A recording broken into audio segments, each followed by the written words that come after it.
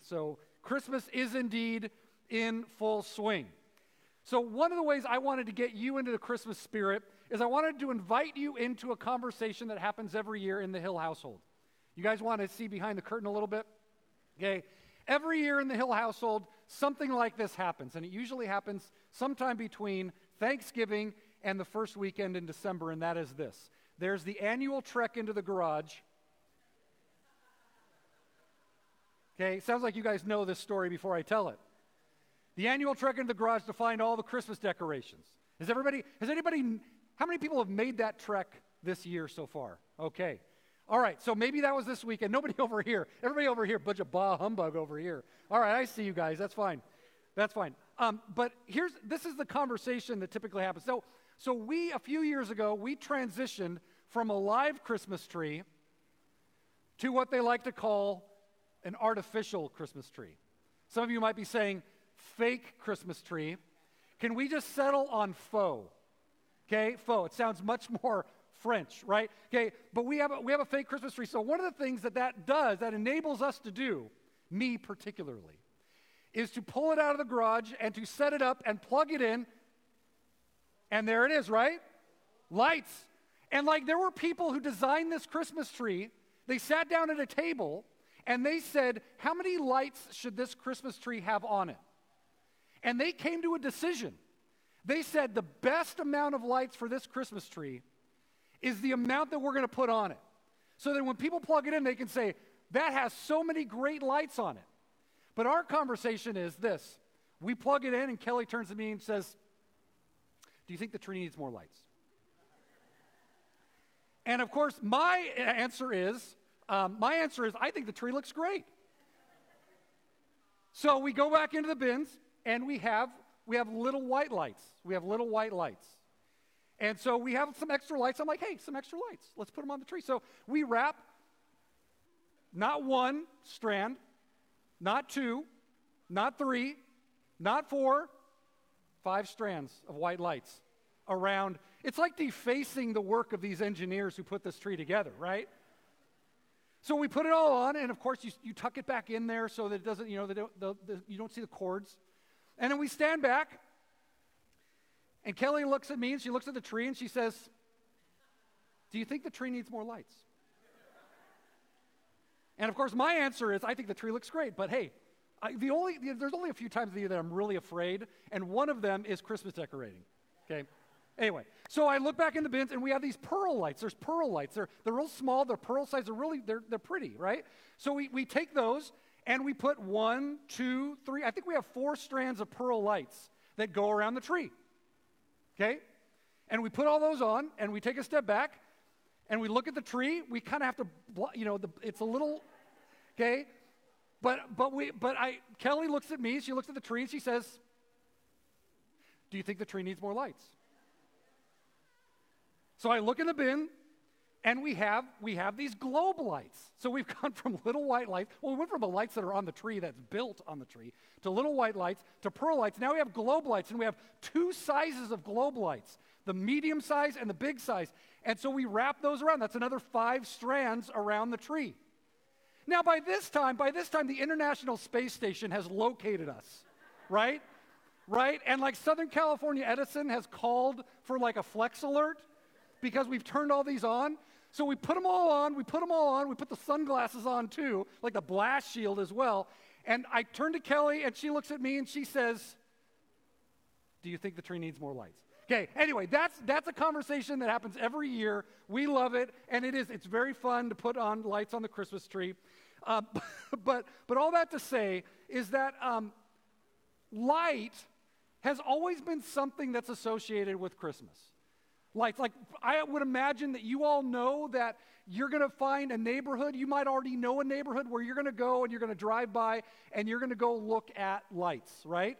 You probably have yours down. That's great. Share it with friends. Lights are a great thing on Christmas. And that you're going to see, you might be going to the Christmas tree lighting tonight in the circle. There's going to be lots of lights. And when the lights go on, everybody's going to cheer. They're going to read the Christmas story. It's actually a great event. I mean, the city of Orange puts us on, and they read about how Jesus is the Savior of the world. Come and support that. It's wonderful. And that this idea that the birth of Jesus, there's good reason why the birth of Jesus has been synonymous with light, and that is this, that every gospel that records the birth of Jesus, Matthew, Luke, as well as the Jesus coming into the world like John, equates it with some kind of emergence of light. And the passage that we had read this morning from Steve, and did you notice that Steve's feeling pretty at home? He wore his Seahawks jersey. You thought that was a Christmas sweater. No. Thank you for that, Steve. That's wonderful. I love it. Okay.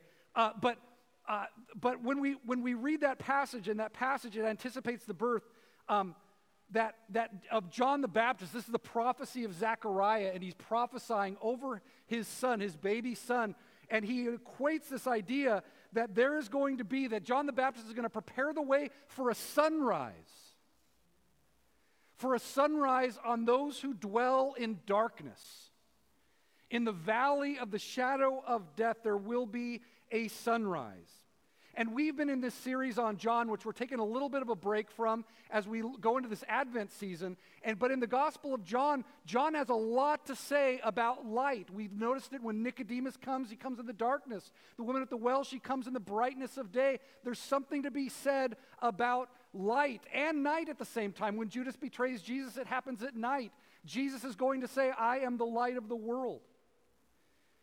And our series in John is to know that John has something to say about Jesus and light. And what I want to do, as we're in this Advent season, there's two things I want to look at. I want to look at light and life. Light and life. Jesus has come to bring both. Light and life. And this morning I just want to have some reflections on this idea that God has given us light in a world of darkness.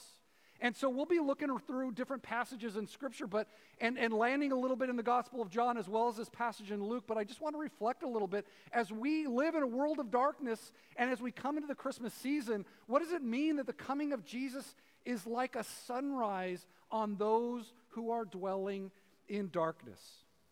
You guys with me? If there's anything, I'm looking for light.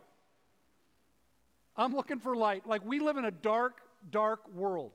We live in a world that is, it seems, pervaded with darkness, where people who might say that wrong is right and right is wrong, that darkness might be the preferred thing. That the Gospel of John said, light has come into the world, but men love darkness.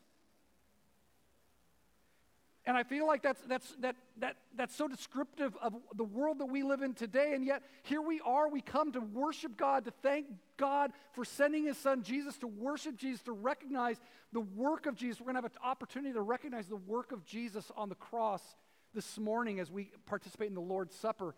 But as we look at this and we think about this Christmas season, I am looking for light. I want light. I want light. And so as we just kind of reflect on this, the first place that we can go on this is just back to Genesis chapter 1. I'm just going to read this for us, but it's important for us to understand the very first thing that God creates is light. Genesis 1:1, in the beginning God created the heavens and the earth.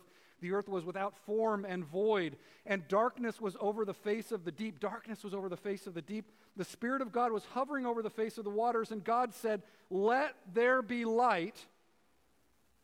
And there was light. And God saw that the light was good.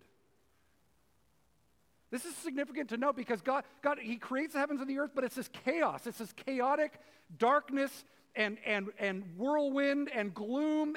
But when God says, "Let there be light," He looks at the light and He says, "That's good."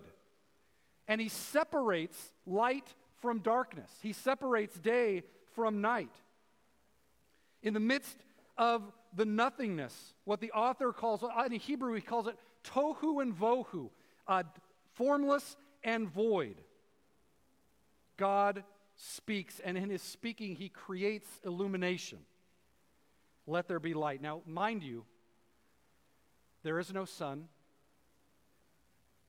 There is no moon to reflect the sun. There are no stars. Those come later on day 4. There is no fire. There's no electricity. There's no incandescent light bulbs. There's no LED light bulbs. But there is light. It's a light that precedes all the light sources that we know today. There is light. God creates light. He himself is light. It's a light that precedes all natural light. Listen to what the Gospel of John says. In the beginning was the Word, and the Word was with God, and the Word was God. He was in the beginning with God. All things were made through him. Talking about Jesus. And without him was not anything made that was made. In him was life, and the life was the light of men. That the Word was there in the beginning. Jesus was there in the beginning. And that light is Jesus. He is the light that is coming into the world. And it says this, that the light shines in the darkness, and the darkness has not overcome it. In the beginning, there was light. And I think one of the things that we recognize today, and one of the things that Scripture will recognize, is that light will not go without challenge by the darkness. As God illumines and as God shines light on all things, and it's so awesome because in this darkness, like the first thing that starts to order things is we shine light on stuff. If things are out of control, shine light on it. And God begins to order it with the light. But we notice that the light is not going to go without challenge. That there is darkness. And that darkness is indeed hanging on. Even though God might relinquish the darkness, it seems to hang on. And I suppose some might note that darkness precedes light in Genesis. In the beginning, God created the heavens and the earth. The earth was without form and void, and darkness was over the face of the deep. But it's important to note that darkness is actually not a thing. Darkness is the absence of light. Darkness is not its own thing.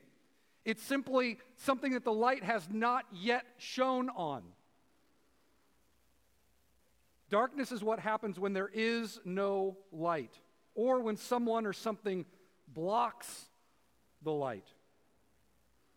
And one of the things that we note, even as we look in the early chapters of Genesis, where Adam and Eve decide to take matters into their own hand, and then they hide from God, they darken themselves.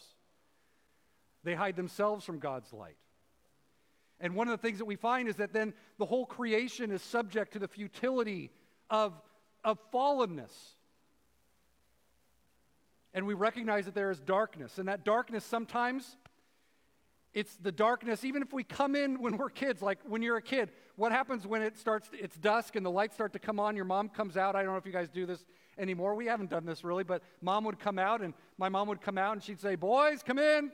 You know, it was like instinctive. Like as soon as the darkness comes, everybody comes in the house. Like it's instinctive. You don't have to tell people, like the darkness is a place where you don't want to be in at night, where you bring your children in, then you turn on all the lights inside. But even as kids, what we realize is that even when we go to bed at night, it doesn't protect us. Even though we're inside and safe, that the closet is still open, and that darkness says there's something in that darkness. Under my bed, there's something, and it's dark. That even when I just close my eyes, we recognize that even though there's a darkness out there, there's also a darkness within. My own imagination, whatever that is, what the monsters, the boogeyman, the witches, whatever they're going to do to you, we don't even know what they're going to do, right? And yet we still have this darkness. We have sometimes a darkness of our own making. A darkness within us. Sometimes it's our own sins. The Bible says that all have sinned, that we've all participated in the darkness of this world. Our own darker thoughts. Sometimes the darkness of this world is not necessarily coming from within us. It's maybe coming from outside of us, other people's darkness having its way on us. We have enemies, rivals, people who might sin against us. That's someone else's darkness coming into my world. Sometimes there is simply a darkness that surrounds us. The Gospel of John calls it the world. The fallen world is in darkness. And we talked, as I was thinking about this Christmas season, I was kind of reflecting back on various, the series that we've been doing. We did a series in Ephesians the first half of the year, and we talked about this idea that our world is pervaded by this interlocking directorate of anti-human and anti-God forces.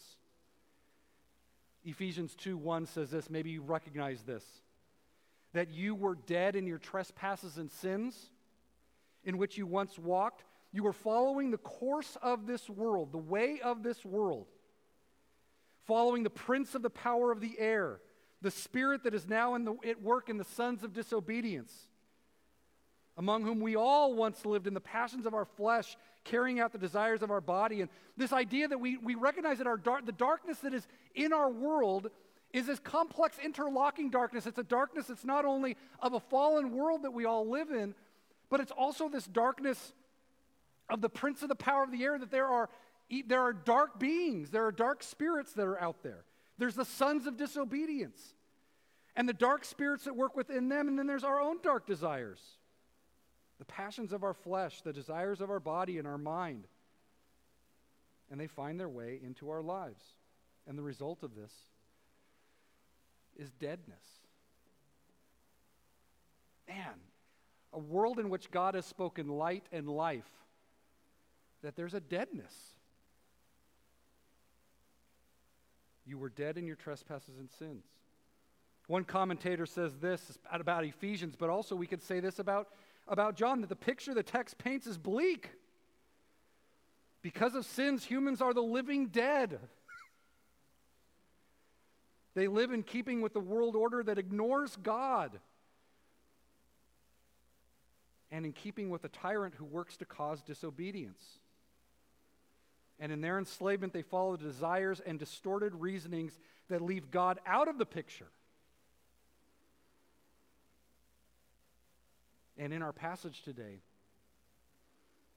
in Luke 1 verse 79, it says that this child is to give light to those who sit in darkness, who sit in the shadow of death. And this phrase, sitting in darkness, sitting in the shadow of death, comes from Psalm 107, but it also reminds us of Psalm 23, another series that we did this year. Do you guys remember? That in Psalm 23, it talks about that you lead me in paths of righteousness for his name's sake, but even though I walk through the valley of the shadow of death. And there's this place even in a life of faith, that in a life of faith, even by being guided by God, God might lead us in a path of righteousness that leads into this valley of deep darkness. And we noted this, the valley of the shadow of death is actually a little bit of a bad translation, that the Hebrew word salmavet is less about death and more about darkness. It's the valley of deep darkness. It's the valley of impenetrable gloom. It's pitch black. The image is one of a valley with dark fog. This morning we got up and we drove here, and it was foggy. It was really foggy. And when the fog broke, Emma and I were on our way here. It's like, oh my goodness, how awesome is that? But it was dark.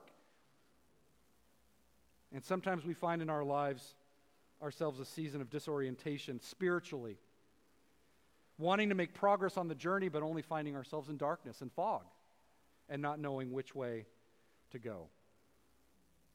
And this is where our passage comes in today. Because God is not content with darkness. God is not content with impenetrable fog. God is not content with a usurper who would cause disobedience and chaos. He's not content with tohu and vohu, with formless and void. He's not content with that. And that God would see at the right time that it's time to shine light.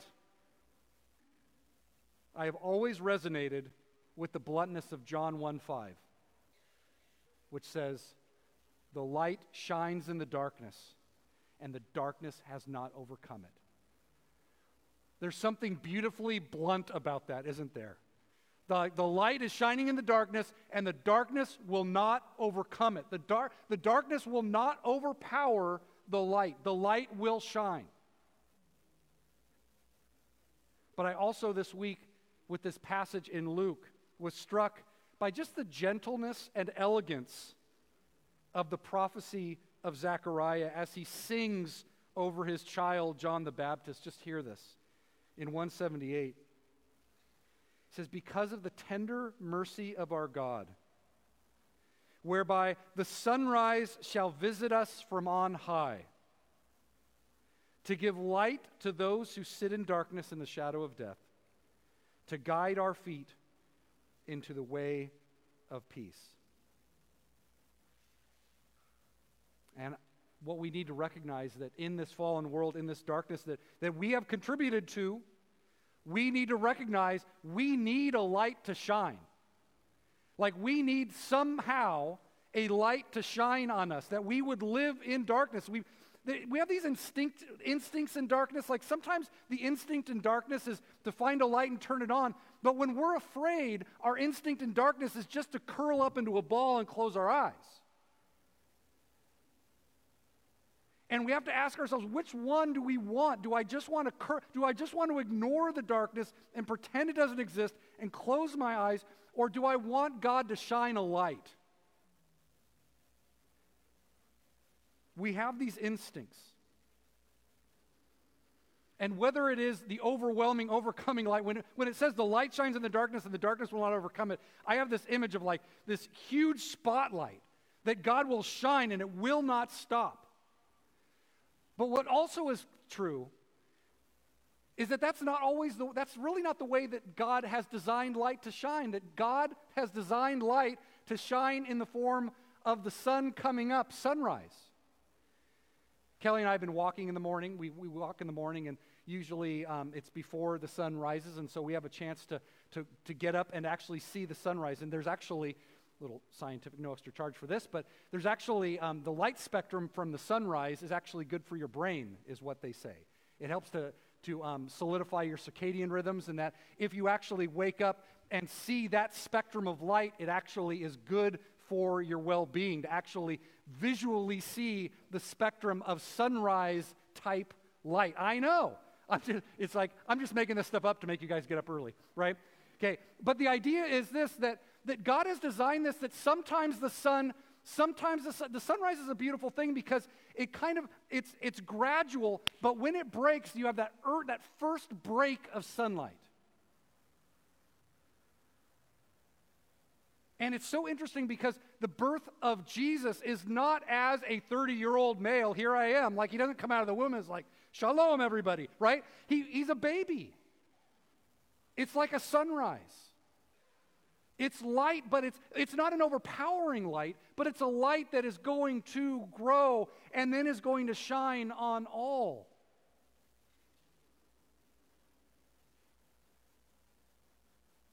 We need a sunrise. We need a dawn, a dawning of light to guide our feet, to give us warmth when we need it. In Southern California, we don't think of the sunrise as warmth often, do we? Because we're like, hey, it's nice day. I'm wearing shorts later on, right? Okay? But we need the sun to rise to give us the warmth we need, to guide our feet, to let us know there is a God who has tender mercy. If you look at Luke 1:79,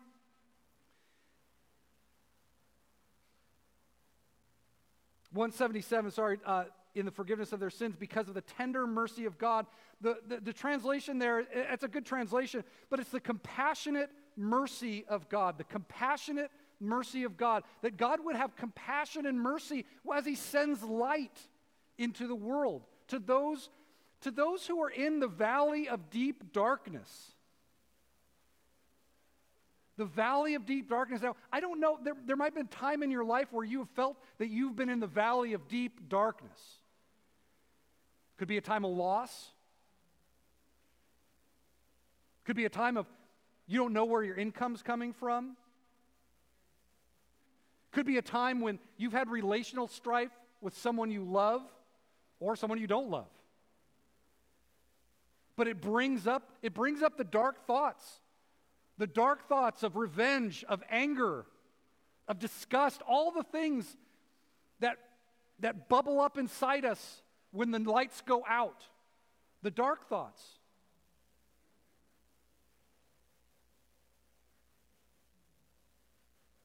But God will give a light to those who sit in darkness. The valley of deep darkness. And it's not just those who don't know God that need God to shine a light. And that's true. In our world, those who do not believe in Jesus or do not believe in God, we ask that God would enlighten the eyes of their hearts. But it's not simply them. Those who are the people of God, those who know Jesus, sometimes walk in darkness. Again, whether it's our own sin, someone else's sin, that we have to deal with being in a place of darkness. You might be walking in the light, but surrounded by darkness. And what we need to note is that as we come into Christmas and the Advent season, that this is a season where we recognize the arrival of light. Let's just hear a couple of verses from John 1:4. In him was life, and that life was the light of men. And that light shines. It penetrates the darkness, and the darkness does not overcome it. In John 1:9, Jesus is called the true light. I always wondered about this idea of the true light, but when you go back into Genesis chapter 1 and you realize that there's a light that precedes the sun and the moon and the stars, where is that light coming from? It's coming from the true light. There's a light that transcends all of our light bulbs and all of our Christmas tree lights.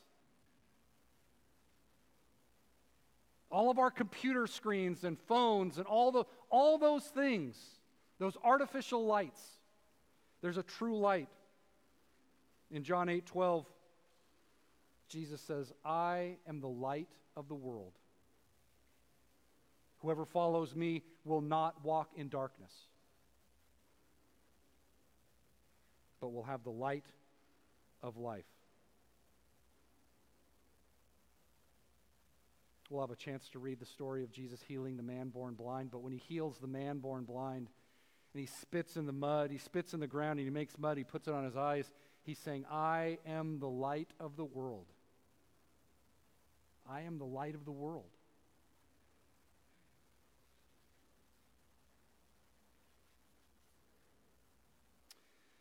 I think during this time I've been debating about, I was trying to think of a time recently about how light, this idea of light and darkness, and I was taking my daughter Emma to school, and we had talked, we were sitting around, and sometimes things that are not normal make it into our conversation, and she goes to a public school, and there's all kinds of thoughts and ideas about people and personalities and sexual orientations and gender identity and things like that. And one of the students there identifies as what they call a furry. And it's a little bit of, in this case, not all furries are like this, but it's an identity. And we were talking about it at the dinner table and whatnot, and I was taking Emma to school, and she said, oh, here comes that boy I was talking about. He's a furry. And animal ears, a tail, and he is dressed in like a schoolgirl outfit. And, I suppose one of the things that as we think about this, just think about your reaction to me telling that story, like what it brings up to you. And I think as we think about all maybe what you understand, that this is not the way I grew up. This is not, I don't understand that, or even the idea like that's shocking or that's surprising. Or maybe even there's a sense of just disapproval, like a disgust maybe that comes up in just emotionally about that. Maybe there's an anger, like where is this coming from, or something like that. And the boy comes by on a scooter and drives by, and I remember turning to Emma and just saying, I just said, there's an overwhelming value to each person. It's one of our values here at the church. Anybody could walk through those doors. Anybody could walk through those doors. And what we want our response to be is the same response of God, who out of compassionate, tender mercy sends a sunrise, not a spotlight, a sunrise, to give light to those who dwell in darkness. That we would find a place of compassion, that we would find a place of engagement, that we would find a place of sunrise, the gentleness of a sunrise. And I don't know what kind of darkness you're living in or you're encountering, and I don't know what your response is to the darkness. There can be lots of those emotional responses, but God's response to the darkness is compassionate, tender mercy. That's his initial response. Now, at the end of all time, after God has poured out his compassion and his tender mercy and his patience, there will be judgment. We're not saying there isn't judgment. God has judgment. I'm not even saying that kid, I'm not saying God's doing that to that kid. I want to have compassion and mercy, right? But at the end of all things, we read in our Bible that at the end of all things, that there will be judgment. But until that time, God's compassionate, tender mercy is going to win the day. He sends his Son to plead with us, to shine light on us. Even as we're going to do this, even as we're going to do the Lord's Supper, that whenever the Lord's Supper is taught, the Apostle Paul says, on the very night that Jesus was betrayed, he thought that was the right night to renew the covenant. To renew the covenant in light of knowing our unfaithfulness. And as we go into this holiday season, and I think if Kelly were to ask me, does the tree need more lights, I'd say yes. We always need more lights. Don't take that literally. We always need more lights. We always need more lights. I'm going to invite the worship team to come on up, and we're going to participate in the Lord's Supper together. And I just think this, as we enter into this season of Advent, and as you come into this room and you think about the world, the dark world that you might be living in, that you might be participating in, and maybe it is that. Maybe you are in the midst of participating in deeds of darkness and you just need a light, God's gentle but convicting light to shine and to say, this is just a time of repentance. I just want to have a time of repentance. Maybe that's the deal. Or maybe as you're participating in this time, that you might be thinking, look, I'm dealing with something that is dark. Whether it's my own thoughts, whether it's a rivalry, whether it's a relationship.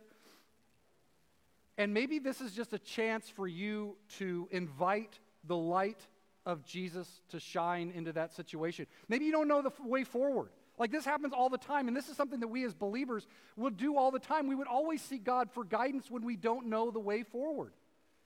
And if we're honest, I don't know the path forward in this case, and so I'm just going to, in this time, I'm going to just take some time and just ask for Jesus to shine light. So we're going to sing a song. Kirsten and the team are going to lead us in a song, and as we sing it, this is what I would just encourage you to do. You can come forward and grab the elements. There's 2 cups.